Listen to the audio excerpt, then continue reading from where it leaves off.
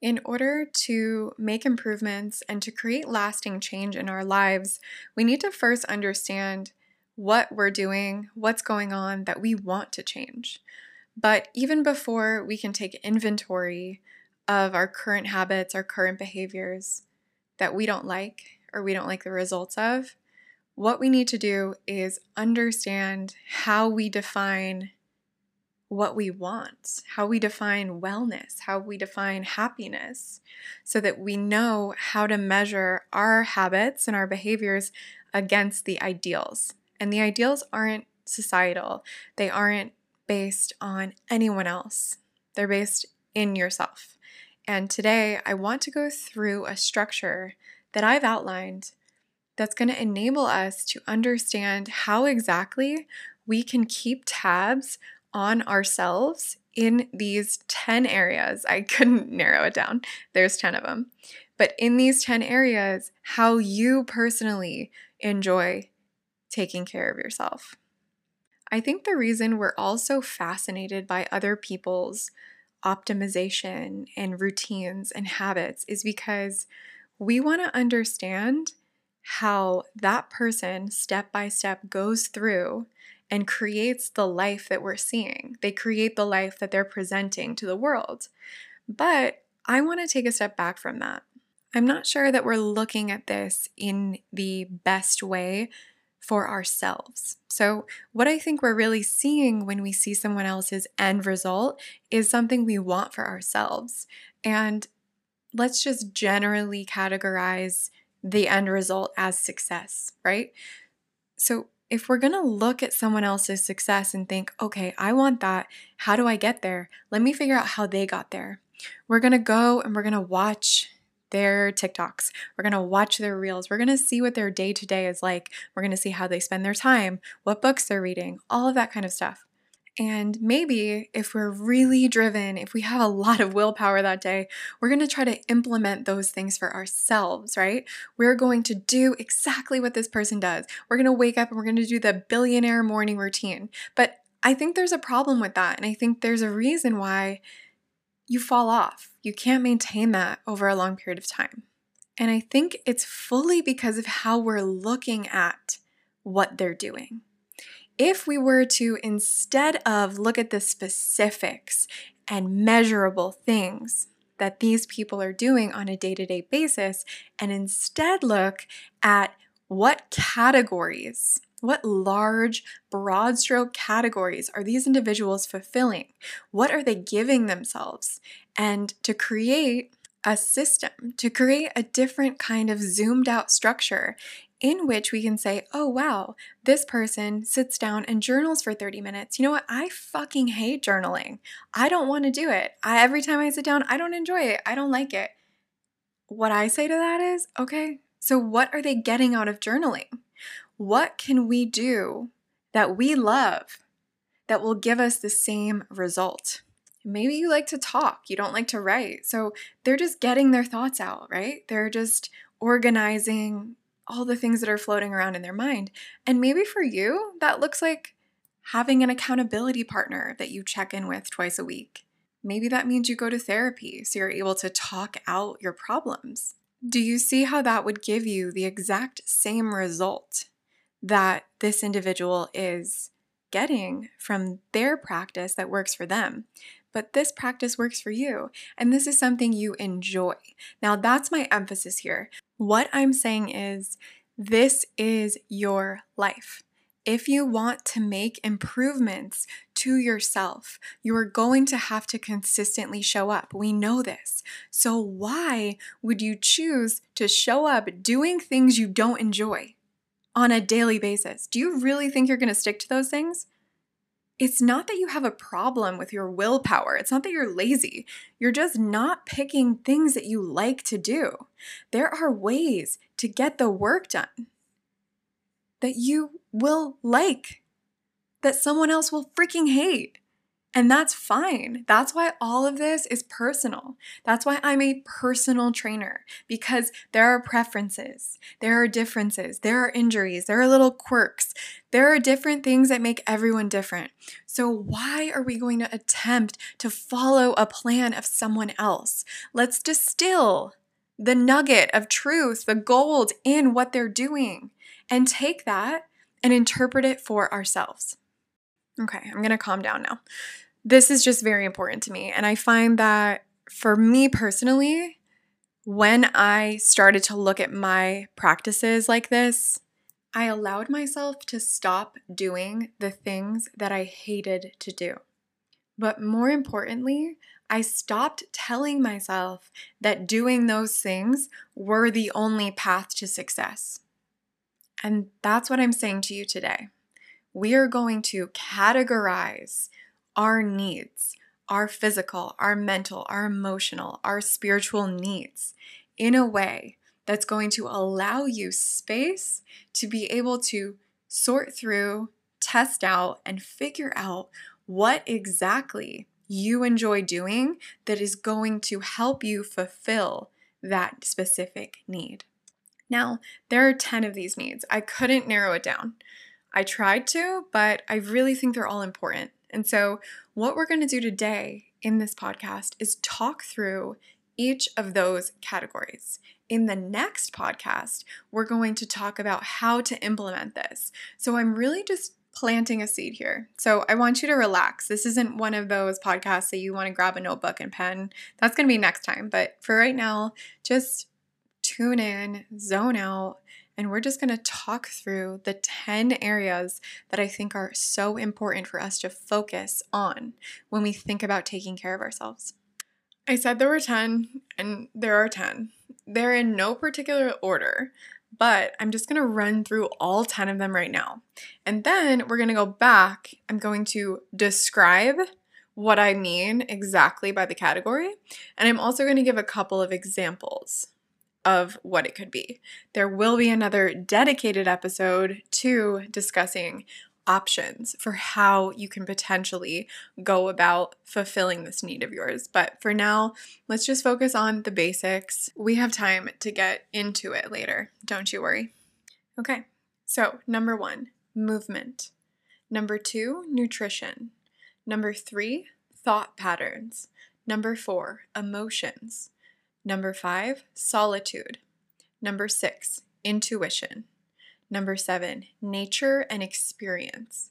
Number 8, rest and recovery. Number 9, consumption. Number 10, relationships. Let's talk about movement. So every time I go to describe how I personally set goals, I describe how I've structured my movement goal. And for me, movement is a yes or no.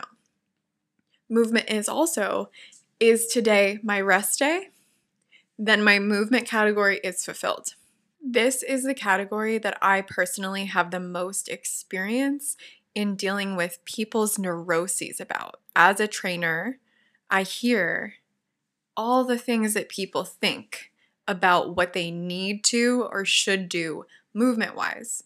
And generally, what I hear when someone has an unhealthy relationship with movement is they believe that in order to maintain or attain goals, they need to absolutely be working their body as hard as they can. Think sweating at the end of every single workout and working out like that every single day. Now, we're at the point where we all pretty much understand that in order to make physical gains, in order to make improvements, you need to allow the body to rest and make adaptations so it can improve. If you never give your body that rest, that break, it's never going to be able to make the improvements it needs to, the improvements that you're working so hard to attain. They happen when you're resting. Just like we know when you're a little kid, you grow when you sleep. It's the same concept. So not only does categorizing movement in this way allow you to understand that movement is something that will sometimes be a rest day, movement is sometimes going to also be unconventional.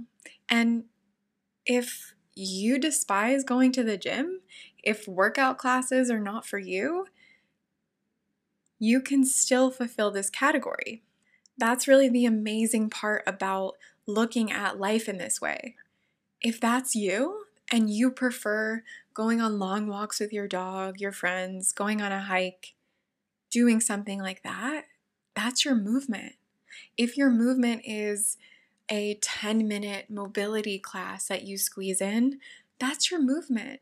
But if you are going to be that person that only has the time and the energy and the capacity to do that 10-minute mobility class, and yet you're telling yourself that if you don't go to the gym at 6 a.m. for an hour and a half, you're losing. You're a loser. You're not doing it.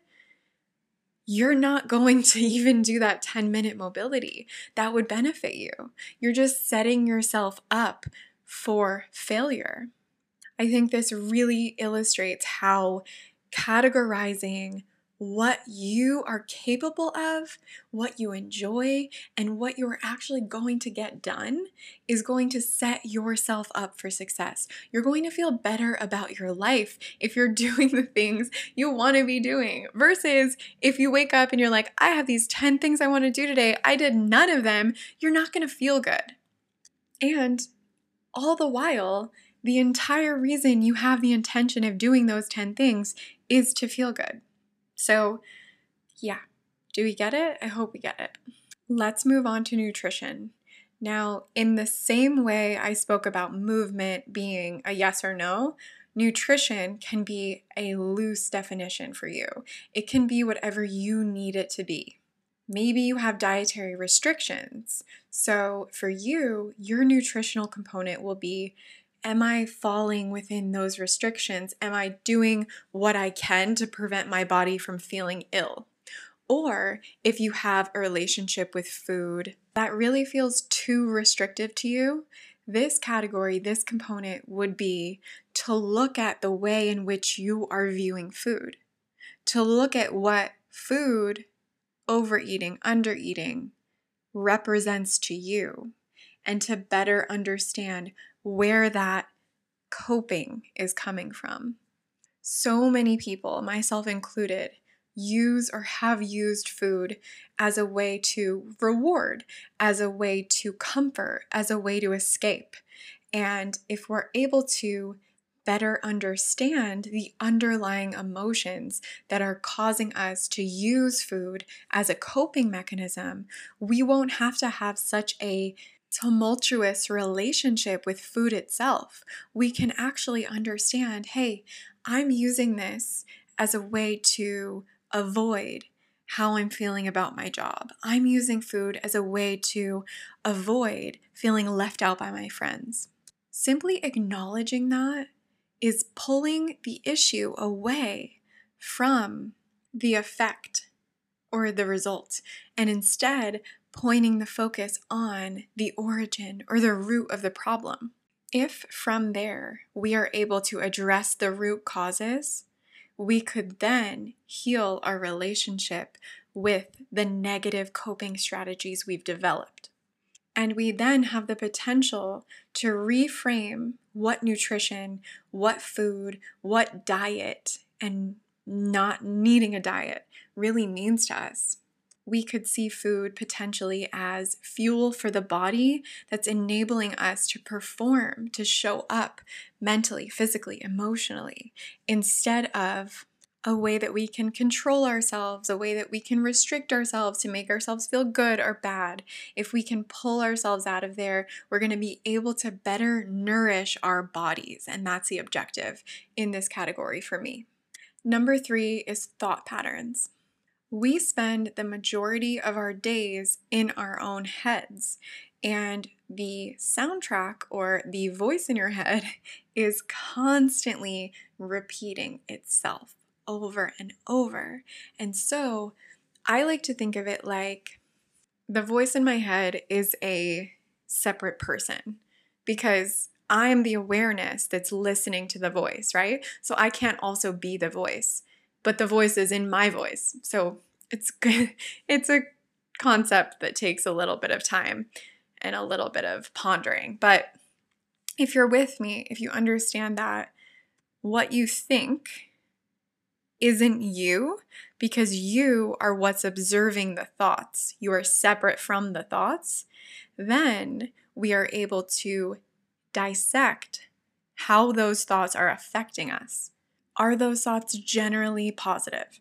Or are those thoughts negative? And are they making us view the world in a way that isn't really serving us? Now, something that's very closely tied to our thought patterns is going to be our subconscious beliefs, and those are influenced by any trauma that we have experienced throughout our lives, especially by the trauma we experienced during childhood. And trauma, when we hear that word, a lot of times we think of something extremely traumatic happening. And you might be saying, well, I had a really great childhood, nothing really traumatic happened to me. That could be the case, but you could still have trauma from an event or a situation that you were not able to process. You did not have the resources to process at the time. And when you're growing up, there's a high likelihood that something happened to you, around you, in front of you, that you were not able to fully grasp.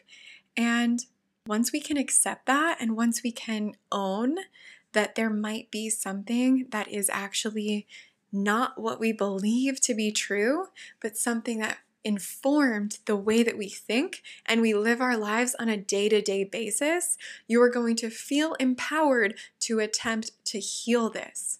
And in healing, what we're really doing is we're processing those emotions that we didn't have the capacity to process at the time. We are now going back and feeling them all the way, getting them out of our bodies because that's where the energy is stored, rewriting our beliefs with beliefs that we actually believe in, and enabling ourselves to move on and move forward as a more clear and authentic channel in which we can live our lives. So it's not about positive thinking. It's not just about, hey, like, look at the bright side, bud. It's really deep and it's very intense, but this healing is so important. And so I really want to talk about this. And we'll talk about this so much more. But that's what I mean by thought patterns. Now, number 4, emotions are very closely related to thought patterns. An emotion is a physical expression in the body from a thought.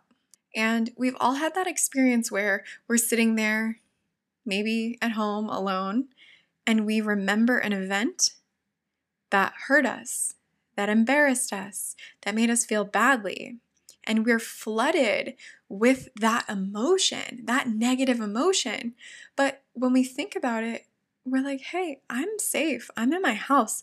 I'm alone. None of this is actually happening to me right now. And yet I'm fully feeling the same or a distilled version of the emotion I felt when this occurred. And I think what that emotion is telling you is that it's not done. It hasn't been fully processed. We don't fully understand it, and we can't move on. We can't just try to ignore it. We can't shut it out because it's there and it's going to continue to live there. It's going to continue to pop up when similar situations happen. We are going to continuously protect ourselves and avoid the potential of possibly feeling that way again unless we fully are able to process. So for me, emotions are not as important as thoughts.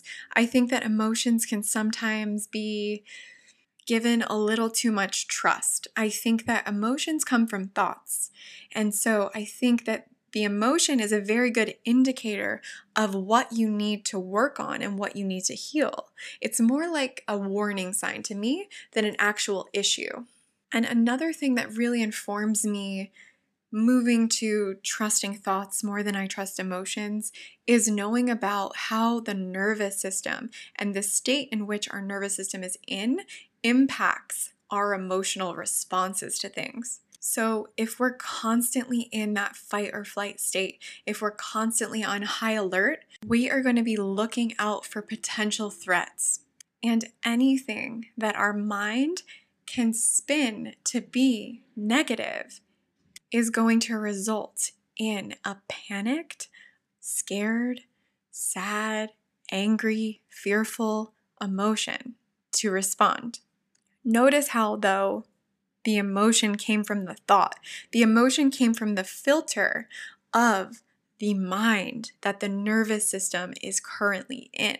So, yes, emotions are important to clear, emotions are important to feel through, but I really want to emphasize that I believe deeply that thoughts are the origin of where we need to work and where we need to heal. Emotions are more of a guiding light, and we will talk more about how we can assess and how we can improve our emotional health in the future, but I just want you to understand where I'm coming from with this. Number 5 is solitude. Now, solitude was the last category that I decided to add on, and I wanted to put it on this list because I think we need to think about our relationship to ourself as the primary relationship. I really don't believe that we are able and capable to show up as our most authentic, realist selves in any relationship until we are very comfortable with the relationship we have with ourselves. And if you know anything about human design, I am a reflector. And so that means essentially that anyone I'm around, I pick up on their energy, reflect it back to them. So for me, solitude is so important so that I'm able to clear all of these other energies. But I don't think it's a unique thing to me. I think that when you're around other people, especially when you're around them so often, that you don't know where they start and you end. I said that wrong, but you know what I'm saying? The ability to be by yourself and to be comfortable and at some point find it enjoyable is a goal. It's so important. It's a pillar of wellness. At this very moment in time, I am not in the place I have been in this category. Right now, for me, on the pie chart, my solitude section is lacking. I left the house 2 times today, and both times I called my mom the second I walked outside. And that's because I didn't feel like I wanted to be with myself. And being alone doesn't mean not calling anyone. Being alone means sitting with yourself and not doing anything and enjoying it. And it's possible. I've been there. I've been there quite a bit. I am one of those people that's like, I'm independent. Like, I don't need nobody. That's an issue in and of itself. But I can tell you, I have grown to enjoy my own company, and it's possible. But what it requires is for you to take a deep, hard look at the things you've been avoiding. What we're doing here is we're no longer using being around and being stimulated by other things as a coping mechanism. And that's really what I mean by solitude. Number 6, intuition. This is probably the most witchy, woo-woo section of this. I'm very that, so it's totally fine. I really toned it down for y'all for this pie chart. But intuition is our body's system of knowing. We all have it. You don't need to be a psychic. You don't need to be super tapped in. You don't need to be doing spells and writing manifestation lists. Although if you want to do that, like, do it. It's great. What it really means is that you're able to be with yourself, right? Solitude is so connected to intuition. You're able to quiet everything, to be able to listen to what your body knows it needs and wants. A really easy example of intuition and something that's been recently popularized is intuitive eating. This is actually what I practice, and the way that I do it, it's very simple, but it requires concentration and it requires skill that you're able to build. Essentially what I do when I start to feel hungry, I will, if I'm home especially, I will close my eyes, looking inward, if you will, and I will think about foods. And I will think, how will I feel after I eat this? And maybe it'll be soup dumplings. And I'll think about it and I'll feel into my body. I will physically feel into my stomach, and my stomach will intuitively tell me, yeah, that's what we want to eat. Or say someone's like, oh, let's get Shake Shack. And I'm like, what I'm really doing is sitting with myself for just a moment, and it only takes a moment, but it takes practice to get down to the moment. But what you're going to be able to do is to sit there and think, hey, body, if I were to eat a burger and fries and a shake right now, how would we feel? And part of me thinks that in doing so, all you're really doing is remembering the last time you had that stuff and how you felt after. That could be what the intuition is. But intuition for me is the act of pausing and looking inward for the answer, not trying to find the answer outside of you. There are so many ways that we can use this to help ourselves live our best lives. So we're going to talk about those, but essentially that's what I mean by intuition. Number 7, we have nature and experience. I think this is probably the most difficult to define category, but I'll do my best. I'll give you a rundown of what I was thinking when I wrote this. This category to me is very broad. It can be fulfilled with a number of things, and it's going to be very personal to you. Essentially, I'm saying, are you doing what you want to be doing? I think so much of our focus on our self-care and our well-being can pull us away from actually getting out there and living life. But the way I look at it is the reason that we want to take good care of ourselves is so that we can go out there and live life. So if for you, something that you love to do is to go out and party and dance and go to concerts and stay up late, that's your experience. That's great. That's what you want to do. Figure out a way in which you can still fulfill the other categories and still feel really good about how you're doing and how you're feeling in your body, emotionally, mentally, while still doing what you love to do. I really don't think that being fit or having wellness practices should prevent you from doing anything. As long as you're consciously thinking about why you want to do what you're doing and you're not just going along with whatever everyone else is doing or using experiences to escape your life or to cope with the things that you're not dealing with. Besides that, go for it. And the reason why I included nature in this category is because as someone who lives in a city, it's hard to come by nature. Like, I have to go out of my way to be in nature. But I would be amiss to discount. Did I just say that? Did it work though? I think it worked. I would be amiss to discount the connection and the serenity and the peace and the at oneness that we feel when we're in natural spaces, when we're able to see what this earth is made of. Like, it is incredible and it's so necessary. So go to your concert, go out to your club, take your walk home along the water. Make sure that you're spending time in things that nature created. It really does make a huge impact on outlook, on mentality, on the way that our body regulates itself. So that's super important. Number 8 is rest and recovery. This is getting a lot of attention right now, and I love it. I think that having any type of movement practice, which is something we should all have, and that can look however you'd like it to look, but having that requires us to also have intentionality when we think about how we are resting and how we are recovering. And I'm not talking about just physically resting and recovering your body, but I think as humans, we are cyclical beings, especially women. We run on a 28-day cycle, right? But I think just as doers of life, like human beings, we can't always be in go mode, grind mode, whatever. Winter is a time for us to rest, to pull back. The days are shorter.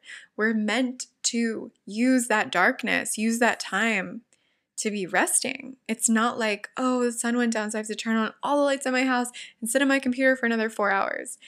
Nature pulls us into periods of rest.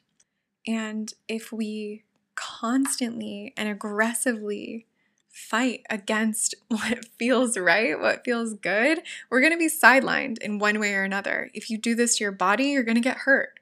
If you do this to your mind, something's going to happen that's going to pull you out of that mode. We need to accept that we move in waves and we can't always be working our hardest at one thing. We need to acknowledge that it's about a flow. It's about going with the energy. This is really one of the reasons why I love astrology so much.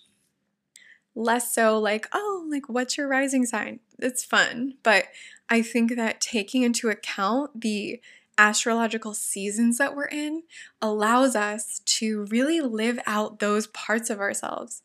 I think we all have those parts in us. I do think it's very interesting that every insert your sign here person I've ever met is so similar to the other people that are also that sign, but that's not what this is about. It's so easy to equate rest and recovery to sports because everyone has an off season. The athletes that you look up to are not giving it their all 365.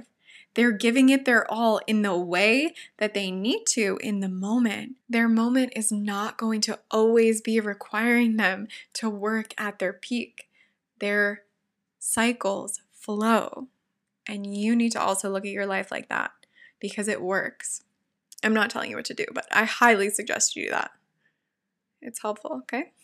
Number 9 is consumption. We already had our nutrition section. So what I'm speaking about is not what food you're consuming. Instead, I'm talking about what energy are you consuming? Where are you getting your news from? Who are you listening to on repeat? What music do you listen to? What movies and shows do you watch? What video games are you playing? What I'm asking us to do here is not to abstain from life and go live in a cave. I'm asking us instead to be aware of how what you consume impacts how you feel, how you think, what you do, what you say. And if you want to tell me it doesn't, I'm going to argue with you. It absolutely does. If you're watching violent movies, your brain is conditioning itself that violence is normal. If you really want to do that though, fine. But just accept that this is what's happening. Acknowledge that this is what's occurring. If you're listening to songs that degrade women, are you going to be more respectful or less respectful? It's beyond obvious what the answer is here, but if I'm talking about you right now, you're probably going to argue with me and say, no, I'm not like that. That's not who I am. And that might be the case, but look at what you're consuming. Look at what you're allowing to enter into your vision, into your life, into your awareness. All I'm asking is that you take responsibility for what you're seeing. And it's not that hard to change it. You are able to unfollow accounts. You are able to not watch certain episodes, movies, channels. You are able to opt out of conversations or not listen to certain music.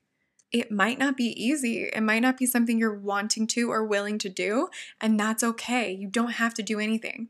But you should acknowledge what you're consuming is doing to your mind and your well-being. And lastly, we have category number 10, relationships. For me, the main point in life is to relate to other people and to do things selflessly that improve the life, the experience, the well-being of other people. That's why I'm standing here right now, pacing around my apartment, recording this podcast, because if I'm able to help one person from this, that is my purpose, that is my mission, that's how I'm fulfilled. I believe most humans, most individuals have some sort of purpose related to others. I don't think that we were meant to come here and to sit in little cubicles and type on our computers and then go home and do the same thing again. Think about when you feel the most alive. Think about when you feel the most fulfilled, the most passionate, the most purposeful version of yourself.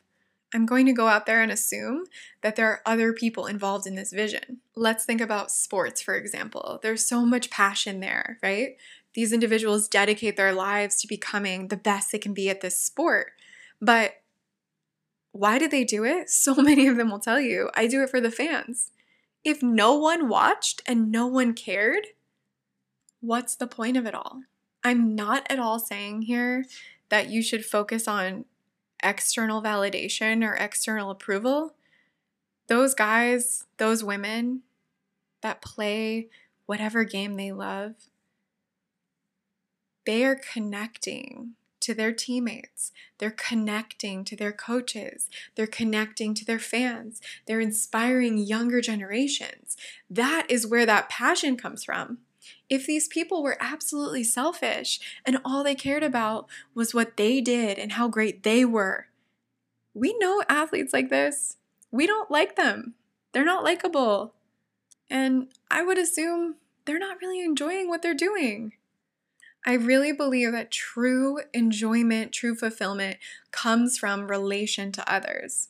So it's not about how many friends you have or how many parties you're invited to, or if you have a significant other, if you don't right now, or if you don't want one, like it's fine.